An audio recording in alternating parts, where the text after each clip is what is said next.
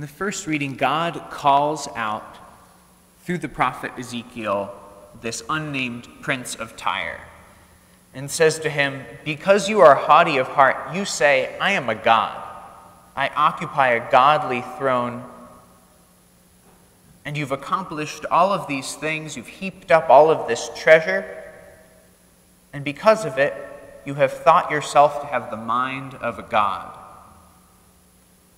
I mentioned yesterday that I had this French teacher in 8th and 9th grade, Mr. Hornick, who had the 4 delusions of grandeur from which all teenage boys suffer, and from which most human beings suffer. And I said that number 1 was, "I am the center of the universe." And it occurred to me this morning that delusion number 2 is not unrelated to today's readings. Delusion number 2 is, "I am smarter than my parents and teachers." None of us have ever had that thought. But this is just what's at work in this particular man here.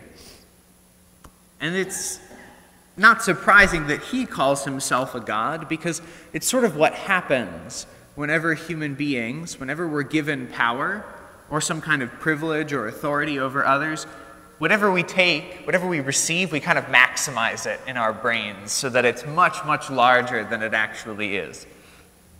We can do that with our intelligence too.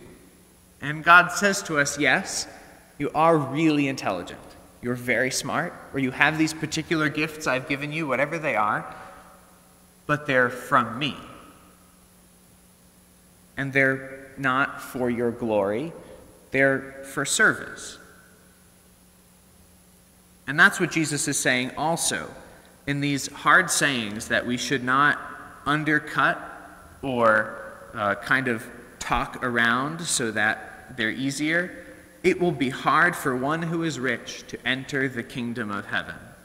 It is easier for a camel to pass through the eye of a needle, think about that, than for one who is rich to enter the kingdom of God. What we have been given is not for us. It's not for us to think we're better.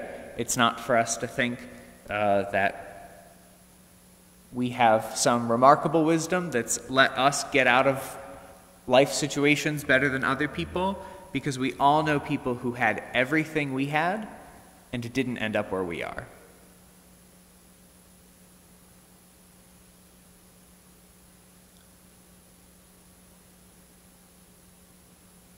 When we're tempted to think that we are smarter than our parents or our teachers or whoever, we can remember that Jesus said, "I am the wisdom that came down from heaven." And he also said, "I am the bread that came down from heaven." And he was speaking about the Eucharist.